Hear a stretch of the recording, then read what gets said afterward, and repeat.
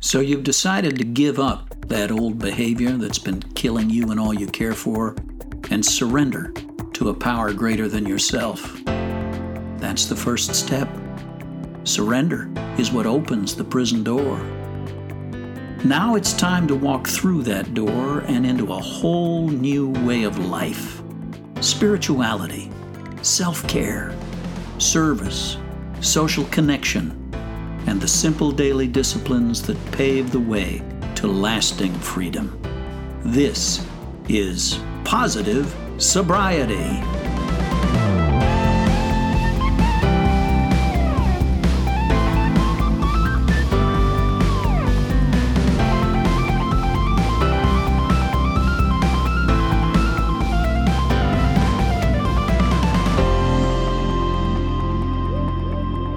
Welcome to another episode of the Positive Sobriety Podcast.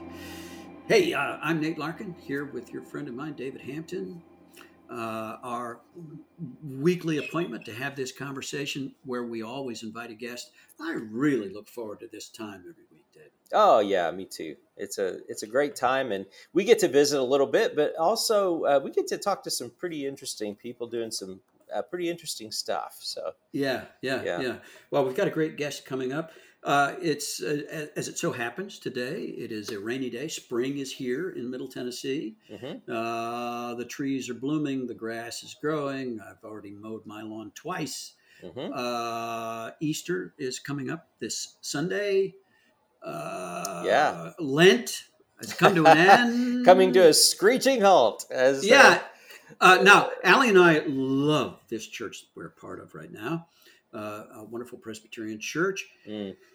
Now, this is a culture that is not alcohol obsessed, but alcohol friendly. One of the things that we've noticed as we've made more friends, we've gone to social functions, is that some people drink, some people don't. Alcohol is pretty much always present. Mm-hmm. Yeah. Allie and I have the conversation in the car on our way there. It's still, we're making new friends, and it's sometimes a little bit awkward to say no thanks, no wine for me today. Yeah. It is, and I get that, and I think it comes with our motivation for why we do or don't believe we need to be engaging in it, and maybe certainly the level of whether we have problematic issues with it. Being Episcopalian, Nate, Lent is kind of a big deal.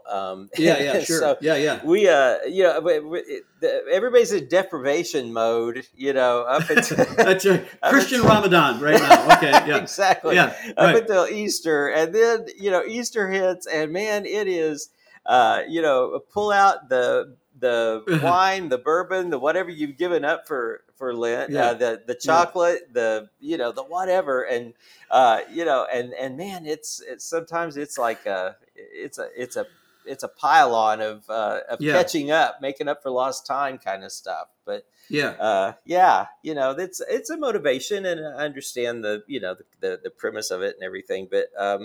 But I have had people that have stopped doing different things through Lent, and they continue to stop because they realize they feel better, they sleep better, they're taking better care of themselves, and life didn't have some of the hiccups that it did when they were participating in these other things that they've put on hold. So I don't know. What are your thoughts? Well, I find these conflicting emotions because one of the things, they say, scratch an addict, you'll find a codependent. Sure. I don't want people to feel uncomfortable. Mm-hmm. So I do have this sense, I kind of go like take the temperature of the room, and I don't want anybody to feel awkward if they've chosen to drink because I've chosen not to. Mm-hmm. Right? Mm-hmm. Especially if I don't know these people. We're just making friends in a new church. Yeah, right? Sure. Yeah. So I have a headwind there. Mm-hmm. And I will admit that I have had a drink I didn't want to have. Mm-hmm. Mm-hmm. Yeah. I nursed it all night and still regretted having it because I'm getting older. I'm in my mid-60s now. Mm-hmm. And alcohol, affects me differently than it did when Mm-hmm. I was younger. Right. Yeah. Yeah. Absolutely. Right. Yeah. So, uh, and also I didn't want to do it, and I did. There's still this addictive part of myself. I'm ambivalent on the subject of alcohol still. Mm-hmm. Right. Mm-hmm. So Yeah. I knew it was in my best interest not to drink, my best Mm-hmm. physical interest, my Yeah. best emotional interest. Yeah. I somehow thought that perhaps it would be better in my social interest Right. to drink, Yeah. right? Yeah. Then made the decision, which I regretted. Mm-hmm. Yeah. Ah! Well, yeah, and it was interesting. You said, you don't want people to feel uncomfortable. And Right. so you accepted it. I don't want people to feel uncomfortable, which is why I don't drink. Because Uh-huh. when I drink, I make people very uncomfortable. And, I realized at 45 that, maybe it's just the opposite for me. Yeah. Perhaps when I start down that road, it has the tendency to make The all of us filters, the filters go away, the and filters go away. Everything you ever thought was a good idea to say or do, things you thought were funny in your yeah. fifth glass of wine are not altogether funny to people who are only on their second. Yeah. Yeah. It out of the same interest of people and their comfort, I have elected not to drink. But there you Yeah, that's good, go. and that's a good decision. We have a guest coming up. Yeah. Well, I think takes a wonderful kind of rational approach Mm-hmm. to alcohol. He's Very really much. trying to just take an objective, rational approach to drinking. Mm-hmm. Uh, and it's different. This is different from a lot of the messages we get from other people Mm-hmm. who are in this sobriety space, and Mm-hmm. definitely worth listening to. This is a very enlightening and entertaining conversation. You're not going to want to miss this. Stay close. We'll be back in a moment on the Positive Sobriety Podcast.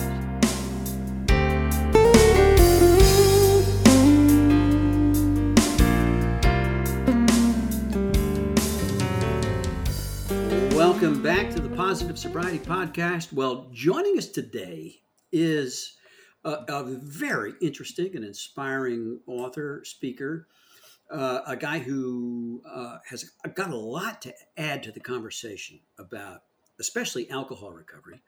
But interestingly, a guy who never hit the wall, who never wound up in jail, who didn't lose all his stuff to this disease.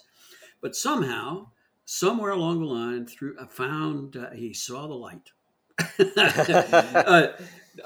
David, would you introduce our guest? I will. Yeah, this is Ken Middleton, and he's coming to us from the Atlanta, Georgia area. And Ken is an author and an entrepreneur of many areas, but he has a publication that I think is really interesting. It's called "Alcohol Is Not Your Friend," and it's AINYF. And he has a website, and it's got some really helpful things on the website. I had just a chance, Ken, to kind of cruise through the website and see that you've got things on there that are really practical that people can embrace and incorporate into their own recovery, depending on how they identify with their issue. But you're approaching this to people, as Nate mentioned, that may or may not identify as substance use disordered or alcoholic or whatever, but who know that maybe alcohol isn't working for them the way it used to or the way they hoped it would.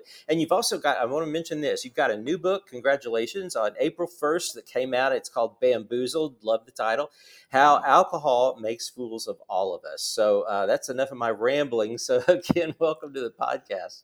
Nate, David, thank you so much. I appreciate it. Nate, just to clear up one thing, I did land in jail, unfortunately. I did have a little stint, and not a stint, but I did actually get a DUI, which I talk about in the book.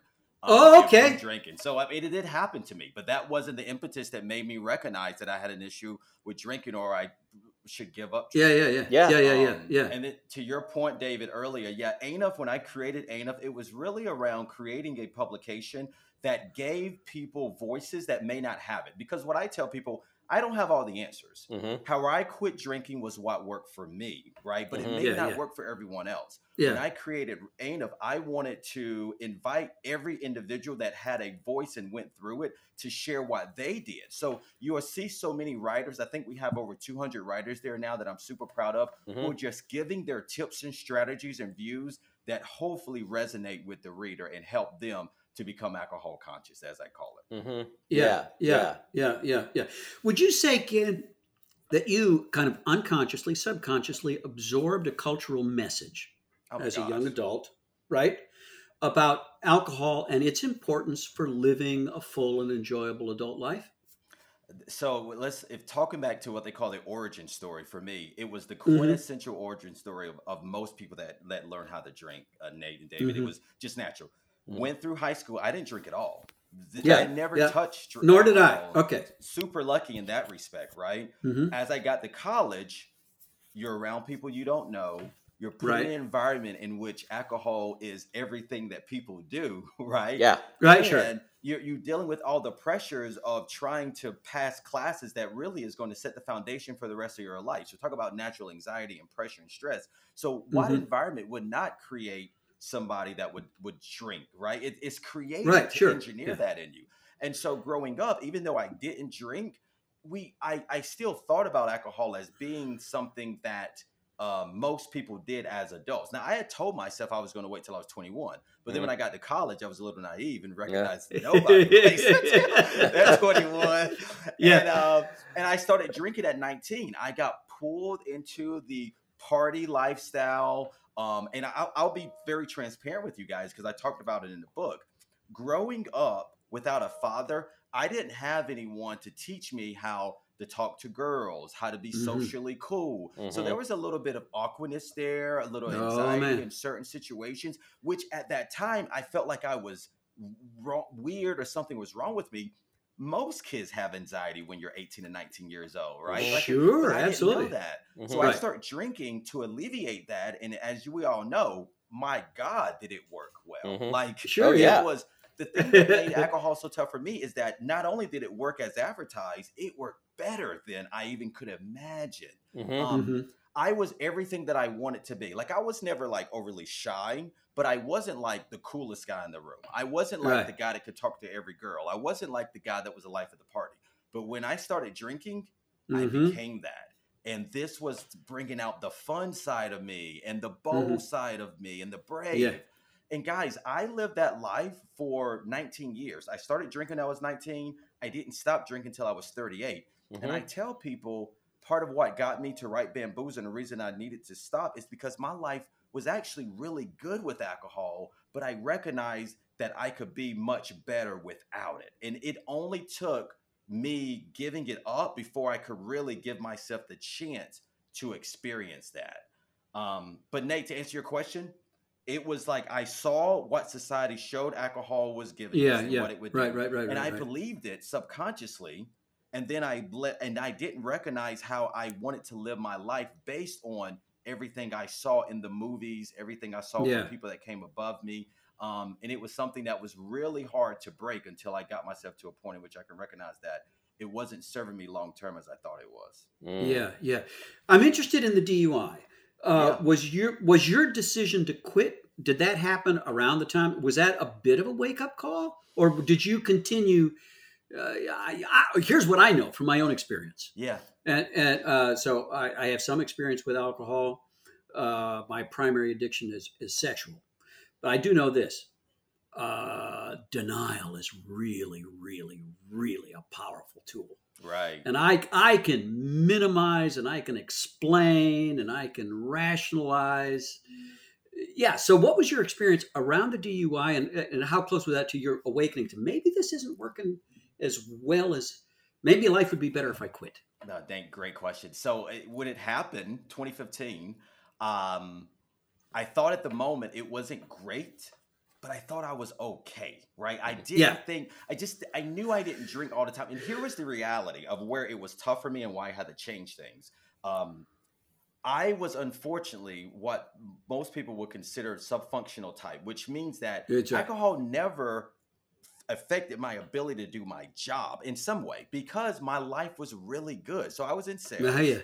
Yeah. And as you know, most people know in sales, part of my job is to schmooze my clients. Mm-hmm. Right, Taking them out exactly. to dinners, bars, happy hours. I mean, and that's the lifestyle. I always joke with people, if you think college is your undergrad in drinking, going into a sales job is your I mean, dude, like maybe your PhD. Yeah. Because once I got into that world, everybody drink. And I looked at my mentors, I looked at my bosses, I looked at my boss's bosses, and every time when we think about the concept of drinking, it's relative to those around us. So as I compared how much I drank to my peers and the people that I look up to, they were drinking as much or more than I am. So I'm doing financially well for myself. They're doing even better financially than I was. So it didn't dawn on me that I had a problem because externally, if you look at my life was great. So no, that wasn't the wake-up call for me because I had enough money to pay for the lawyer. I got reduced from a DUI to a reckless driving, right? So it just went down. So there's that. So it didn't really affect my life. And then, of course, Uber came out and got pretty damn. That's right. Using it. I didn't have to worry about a DUI anymore. I could just pay for somebody to go pick me up. But no, man. So, but you know, I did. But I will say this though, Nate. To your point, it did make me pause and think about it. I would be lying to you if I didn't say I paused and thought about it. And actually, I think I stopped drinking for about 30 days. But then I was like, okay, I'll be fine. I'm not going to worry about it. And I went back to drinking. But it did kind of stay. It was one of those instances where I had from time to time that said, hey, Ken, is this really making the best version of your life that you want to create? And it was one of those moments that kind of pinged in the back of my memory.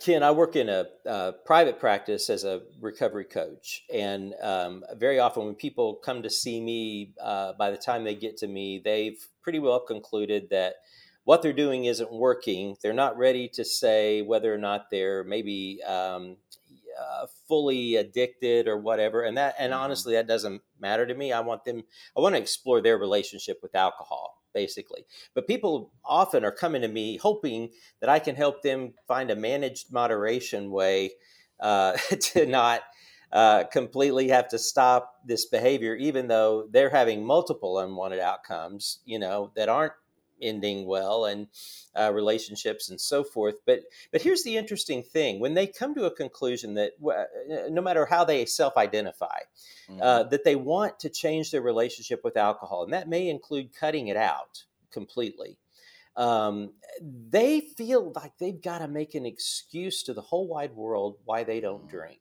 Right. And so I was talking to a guy the other day who he works at a lot of kind of high-end wheeling and dealing and getting investors to buy companies. And he's sort of the guy that pulls all the right people together and makes the deal. And then somebody buys something like a hospital or something, so, it's one of those kind of deals. And he told me that he actually goes to the bartender or to the server that they're going to have that night when he takes people out for these big, like you said, these big schmoozing dinners. And he says, I'm going to order a vodka tonic, but you're just going to bring me soda and lime. Really? And and he gives them, a little money, and they said, yes, sir, no problem. We've got you covered. Don't worry about it. And so he'll sit there and order another vodka tonic. Anybody else want anything? And everybody else is getting boozed up, and he's not. But the point is, he's not trying to be duplicitous. He's in a situation where he doesn't feel comfortable saying, I just don't drink. Yeah. Because he believes that culture that he works and lives in, like you said, the PhD of drinking is requiring that of him. So what do you say to folks that feel like they can't even be honest about the fact that they're just not going to do this? Yeah, Dave, it's so hard. How long has he not been drinking? Is he relatively new? Fairly. Okay. Yeah, it is something I try not to judge.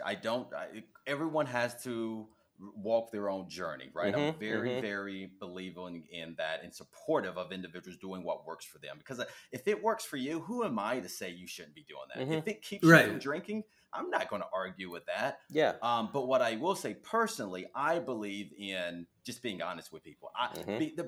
For me, it's just challenging to create lies upon lies in which you got to remember what you're saying and what you told someone else versus, oh yeah, I told someone that I had a headache, or I told someone that blah blah. Like it becomes more of a challenge and difficult to do. So for me, because I get this question often, I advise people just to be honest, because in my opinion, when you put the layers and the lies in front of you, it makes it another reason to then say, why am I doing this? It becomes so challenging for you. You're like, well, hell, I should just drink then. If it's this hard not to drink, I should just drink. What I've learned and what I've discovered is that when you're honest and you're just straight up and you're just telling people how you feel, not only do they respect it and they receive it, they don't judge you, but oftentimes they're curious and they're wanting to understand, because let's be honest, like I said, my DUI, I was in the back of my head, maybe this wasn't serving me, I didn't stop, but maybe it's there.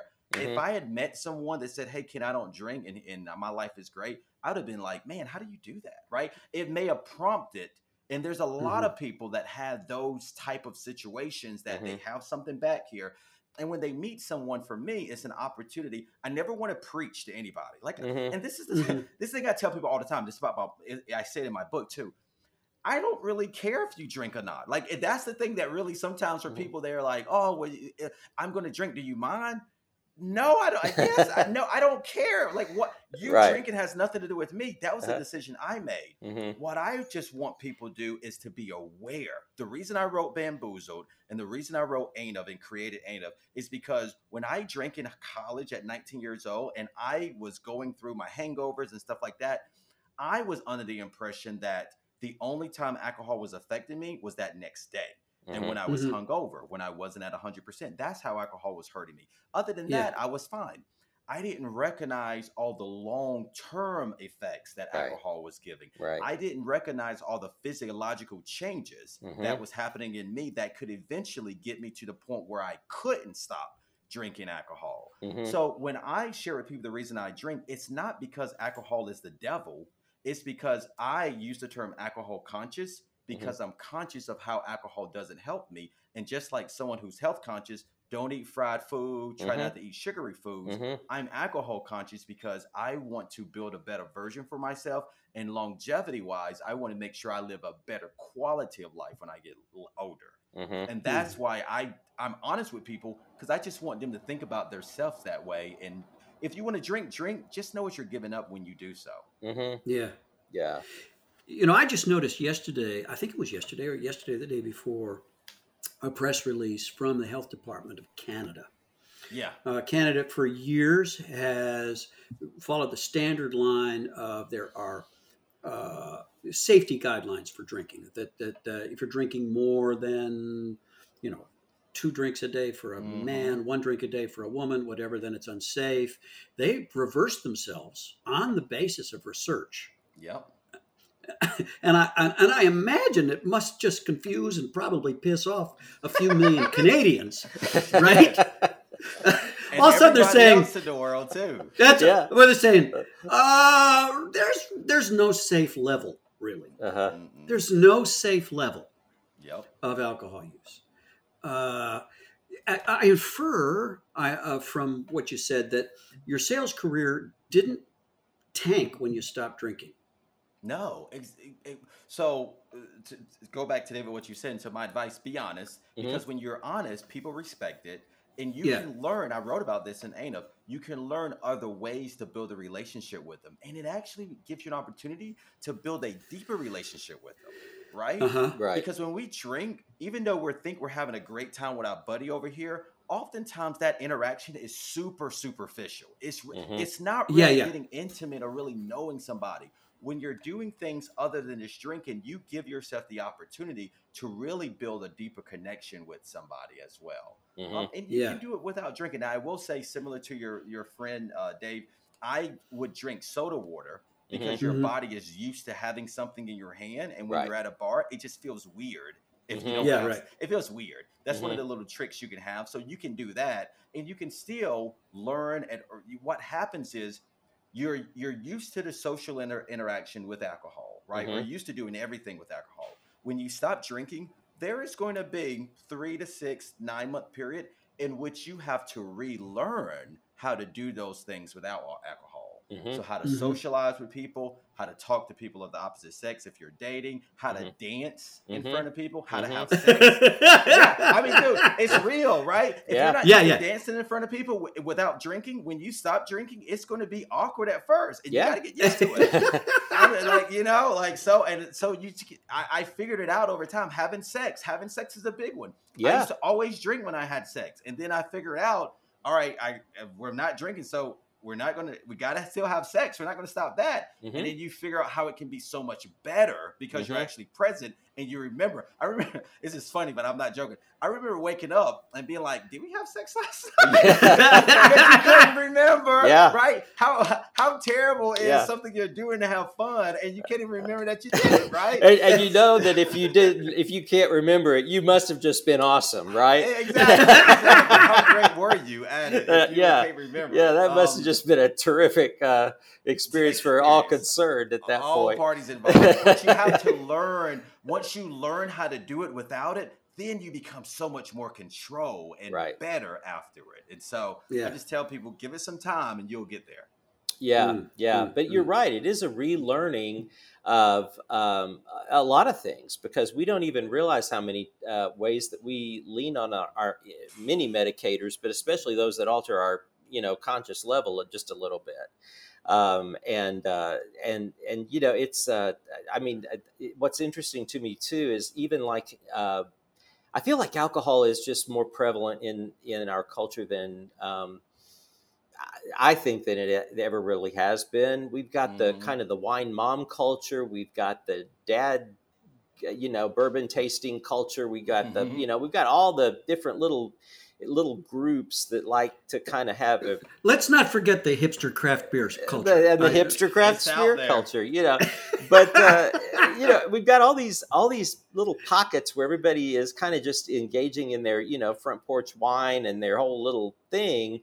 But when we take those things away, a lot of times, when we realize that, gosh, I don't know, can I still go over and hang out with my people that I, have been with, if the whole thing's really built around wine, like book club. Well, is that really just, wine night for women that like to read? I don't know. But a lot of times it is. But I guess what I'm getting at is that, it's so prevalent in so many areas of our culture now. And I'm also, though, hearing more and more people saying, I'm going to back off a minute. I think I need to just take a break, and I'm wondering if you feel like we've created kind of this permissive culture where we're sending two messages to everybody. Come and be a part of our thing. It's cool. We drink wine. We have a thing. I have a client that goes to a women's Bible study that drinks wine. Really? So, Holy schmoly. They're not a Baptist group, but they do it. Yeah, and that's awesome. Yeah, but it's like come and do this. Everybody's cool. We're doing these things, and then but you may, if you have a problem, you have to decide where you're going to fit in all this. I don't know. No, Dave, loud and clear in the sense that, so it's in everything. So we talk about it in Bamboozled about the fact that there's and I think it is it's something that we don't recognize because, to your point, it's become pervasive in everything we do. And a lot of it has to do with social engineering that happened to us when we're kids, right? So when you're 6, 7 years old, you're going to birthday parties. You see the adults over in the corner drinking alcohol at birthday parties, right? At weddings, at wedding showers, everything you see is around alcohol. Now, if you look at movies in Hollywood, this is what our kids are seeing all the time. What we're seeing all the time. You will just see it. Hollywood will make it seem like everybody drinks all the time. And they're going to put it in front of you. So you're thinking, as I do things, have a Bible study, have a book night, then let me get some alcohol because that's what people do. The reality, though, is more so, Nate, what you just talked about. Most people don't drink as much as that Hollywood will leave us to believe because if you look at the CDC guidelines, or not CDC guidelines, but the drinking metrics in the United States, Yeah. if you drink 1 to 2 drinks a day, so we talk about the CDC guidelines initially was in the United States, 1 to 2 drinks a day, one if you're a woman, two if you're a man. Canada's changed that, but that was what they recommended. If you drink 1 to 2 drinks a day, if you drink 1 drink a day, you're going to be in the top 70%, the top 30% of all the drinkers in the United States. If you drink 1 drink a day, if you drink 2 drinks a day, you're going to be in the top 80% or the top 20%. So 20% of the people that drink. So most people drink 1 to 2 drinks per week. 60% of America drink 1 to 2 drinks a week. So the people that are drinking a lot of alcohol versus those that don't drink at all. Dave, you'd mentioned about moderation. It is just really challenging because the way alcohol is engineered, it makes you not be able to moderate. You're trying to moderate something that was chemically created for you to want more of it, for you not to moderate, right? You will be going against your physiological structure to be able to not and resist alcohol. Right. So I just tell people, like, you got to understand what you're dealing with here. It's something that the United States, Hollywood wants you to feel like everyone's doing it, right? And then it's chemically created to make you want it more. So if you're trying to toe that balance and do both, it's going to be really, really hard. But as Jack Canfield said, 99 cents is a bitch, 100% is a breeze. It's so much easy to give it up because once you give it up, your body eventually gets back to normal and you won't need it anymore. But if you try to kind of toe both lines and do both, it becomes really, really hard, in which you're trying to figure out who you are on the inside. Yeah. Don't you think that impulse toward moderation comes from, I sense that there's a pervasive ambivalence among drinkers. And I put myself still in that camp. So where I want to stop and I don't want to stop. Right. I'm ambivalent about it. What I really would like would be to rarely drink, but always have the option to have a little bit. Right? Yep. Right? That would be the best case scenario. Right. If it were possible. Yes. Okay. And my cerebral cortex, the rational part, the conscious part of my brain, knows that practically is impossible. It's hard. Well, right? Yeah, because once your brain normalizes a behavior, and especially if it depends on that behavior to manage, anxiety, shame, frustration, name your unpleasant feeling. That if you don't drink for a month, but you say on Sunday, I'm going to be with my family, so it's going to be Easter, we're going to have wine, I'm going to drink. Right. But then I'm not going to drink for 2 or 3 weeks. But then I'm going to drink because I'm going to so-and-so's wedding. And then I'm going to not drink for 2 or 3 weeks. But the thing that happens is you keep reminding yourself, and Ken, you tell me if your research, supports this or not, but you're reminding your brain, oh, that's that thing we do. And you're keeping that impulse alive, so... It's not going away. So here's the thing, right? How we're the reason that we are addicted to alcohol, or we become addicted, or we want more of it, is the reason we are alive as a human species. Like you can't change who we are. So dopamine, if you artificially create dopamine, right? If you go back to our Neanderthal times, that told us something was good. So because it's a learning mechanism, to your point, Dave. Yes, dopamine is a learning mechanism. Back in our Neanderthal times, it let us know something was good, and we had to learn that it was good and look all around us about what was good in that environment, because we didn't know when we were going to see that again. So we might, this good thing that we just discovered, we got to remember everything about it. And our body is telling us, because you rarely get this, you need to make sure you remember it. And by the way, I want you to really want it, because I need to give a reason for you to search it, because the body needs it, right? That was how we created. That's what helped us live. That's what helped us to do things that help us versus things that hurt us. In the world that we live today, in which dopamine is chemically engineered because of alcohol, our bodies have not naturally adapted to understand that it's readily available. So when you drink it, your body is going to want it a lot because that's what kept us alive. So Mhm. as long as your analogy was very well put, as long as you keep it alive in you by every 3 or 4 weeks drinking, every Mhm. 2 or 3 months drinking, it's never going to die. And what happens is over time, your body can potentially begin to want and crave it. And that's what I tell people. Listen, if you want to drink, drink. I don't have a problem with it. I tell people all the time, I don't regret my drinking days. Drinking was amazing. I have a lot of friends. I have a lot of stories. I have a lot of good stuff that happened to me because of drinking. Mhm.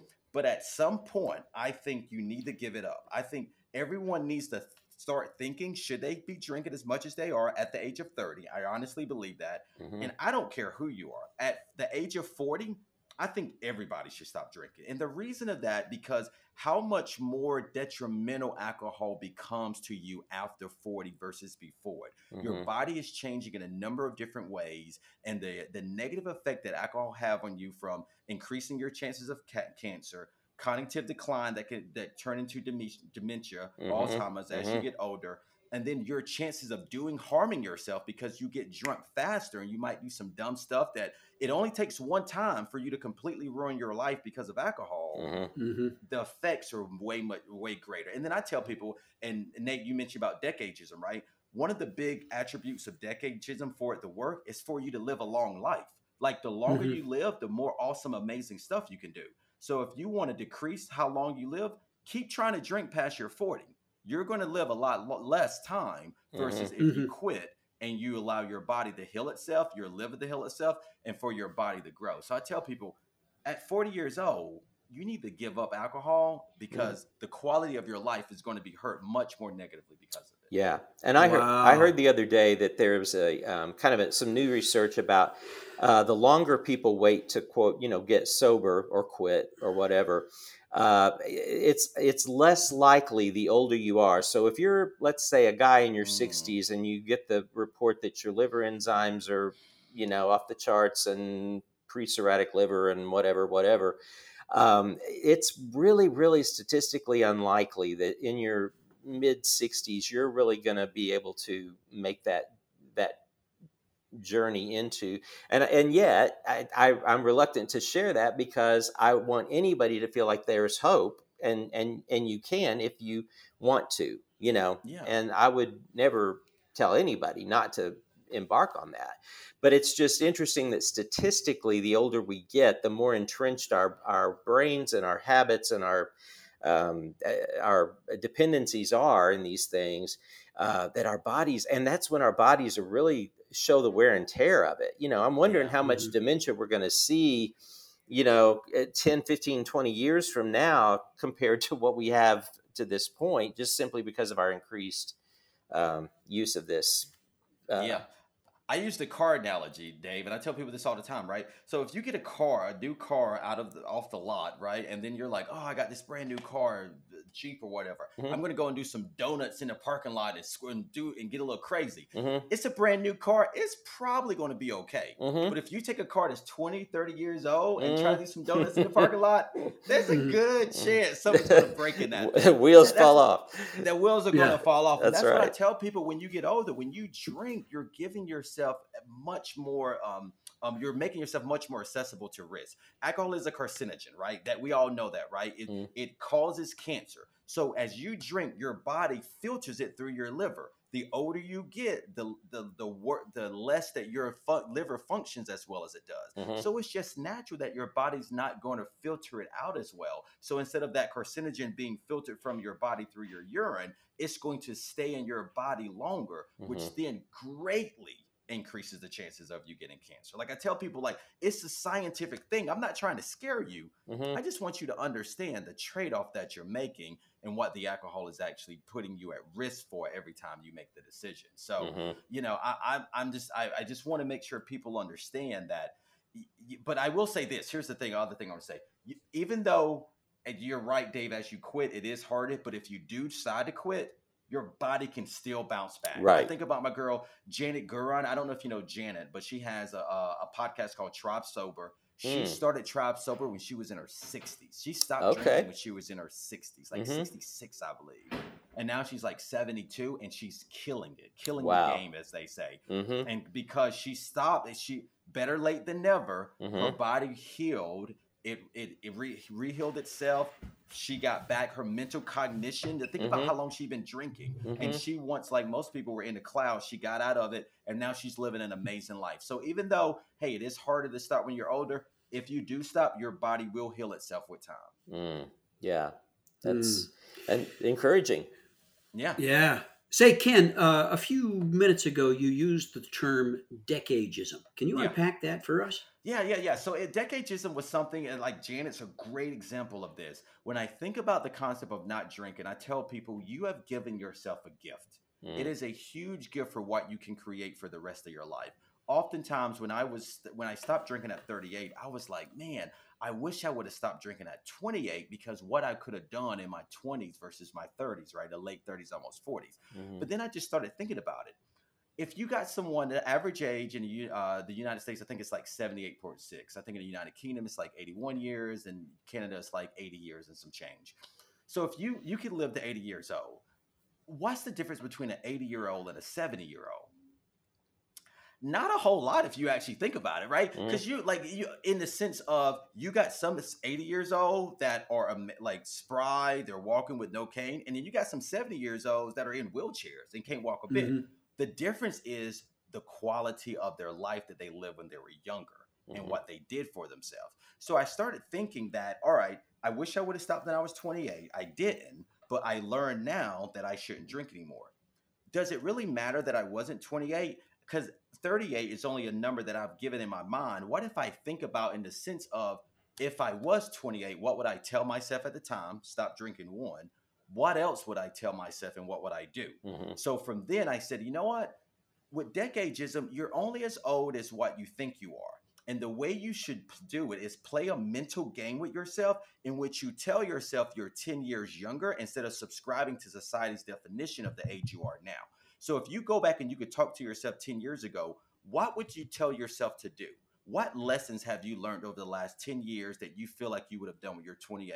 You know what? Just do them now. You have the answers, right? Yeah. Just do the things that you know you should be doing. And then look at who you want to be 10 years from now. So if I stop drinking now, I have given myself a gift. I could sit around the house, watch Netflix all day and lollygag and not do anything with it. Or I can get to work at the greater mental cognition that I've given myself and the ability to work hard and really do some amazing stuff. And I can build a better version of myself that I would never thought I could have built before drinking. Mm-hmm. So then you look in the future and say, who do you want to be 10 years from now? Mm. Then you just start working towards that person. Mm-hmm. You put in the time every single day to work to that person, to be the very best version of yourself. I can do things now that I could never done when I was before. So you need to then put into work to become the person that you can never have came before. So decadeism is about looking at yourself 10 years in the past. Advice would you have given yourself 10 years ago? Learn that or write that down, execute on that today, Mm-hmm. and then go 10 years in the future and say, who do you want to be? And then start working to become that person. So when I think about sobriety or alcohol consciousness, I use this term called a wallet analogy. And this helps you not go back to drinking either. I got this from one of my good friends, one of the podcasts, he just mentioned it about one of my how to quit parts is something called the meds, MEDS. They all stand for something, but the S stands for success seeking. Mm. So one of my strategies to keep you from not going back to drinking is the wallet analogy is you need to do something with your life that you could never have done with drinking that makes you say, if I go back to drinking, I'm going to give this up. And so how the wallet analogy works is if you have a wallet and you're walking down the street and someone comes up to you and is like, hey, give me your wallet.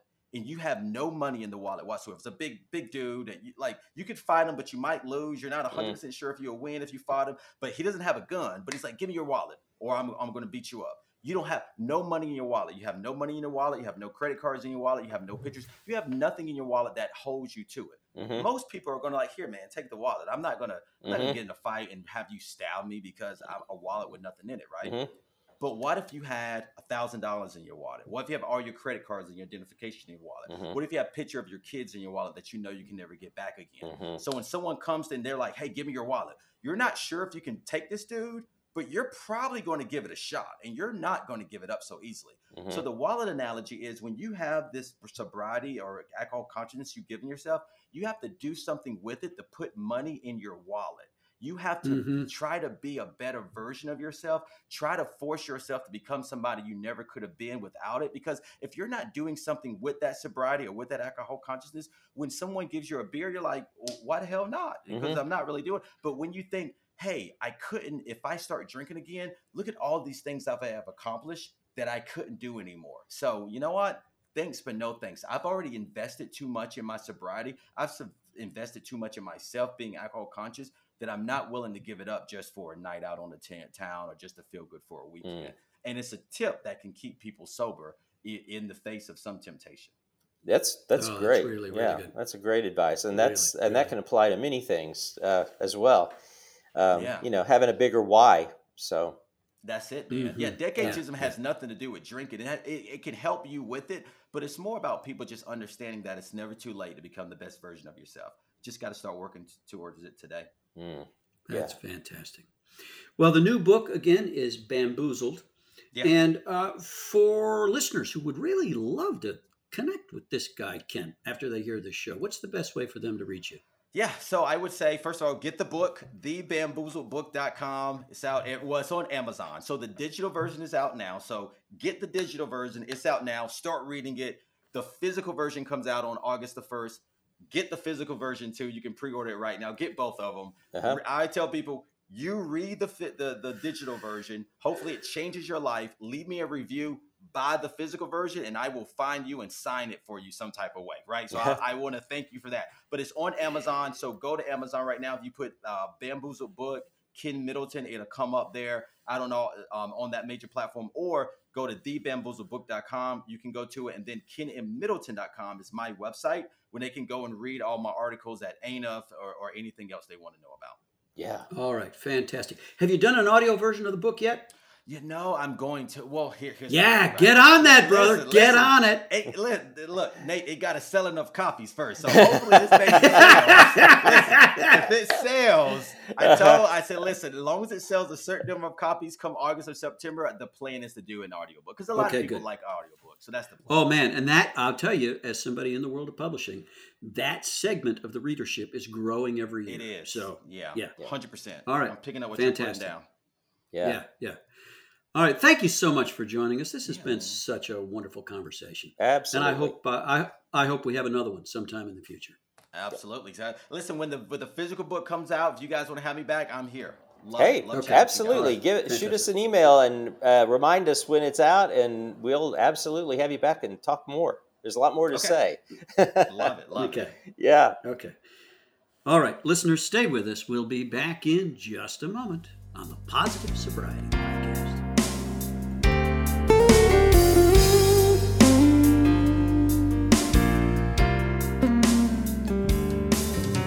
Welcome back to the Positive Sobriety Podcast. Nate, it occurred to me as we talked with Ken, and I love that he's kind of asking a cultural question in a way too. And one of the things that I always ask people when they come in to see me is, okay, how is this serving you? How is alcohol serving you? How is this behavior, whatever it is, serving you? Because everybody's getting something out of what we do. We don't, do anything for no reason. Right. And there's always a payoff somewhere. Right. Yeah. And I think it's real important for everybody to kind of be able to identify that. But then when we're running out of payoffs, then we start asking ourselves hard questions about, maybe this is not worth it for what little I'm getting out of it or whatever. But I love that he's got some really good resources on his page, and I'm looking real forward to seeing the book. But it just I think it's a real timely thing, because everybody's not going to just fall on their sword and declare themselves an alcoholic and go and go into a complete 12-step model or whatever modality. I mean, there are certainly people that are problematic and acute that will need to do that. But I love that he's asking a question that a lot of people could stand to explore with him. So yeah. Well, I know. I've looked at the calendar, David. You're loading us up. We got some more fascinating conversations coming up in the weeks ahead. I think it's going to be a really good season for the Positive Sobriety Podcast. Yeah. This, I guess, is about a wrap for this week. By the way, listeners, we love to hear from you. We love your suggestions. We love your feedback. We even love your pushback. If you have something about this episode that really bothered you, if you think we missed something or misstated something, it's okay for you to tell other people, but tell us. Yeah. Drop us a line at positivesobrietypodcast@gmail.com. Mm-hmm. Okay, well, that's it for this. Also, and if you found this episode helpful, if you like the show, do us a favor and give us a rating wherever it is you get your podcasts. That drives us higher in the rankings. It makes it more likely that other potential listeners will find us. Well, that's it for this week. Until next time, I'm Nate. I'm David. And we are your pals on the Positive Sobriety Podcast. The Positive Sobriety Podcast is recorded at Crossroads for the Nations in Brentwood, Tennessee. Live producer Rex Schnelly, music by Rex Schnelly, theme music by Matt Ulrich, hair and makeup by Lyle Lovett, wardrobe by Kathy Gifford.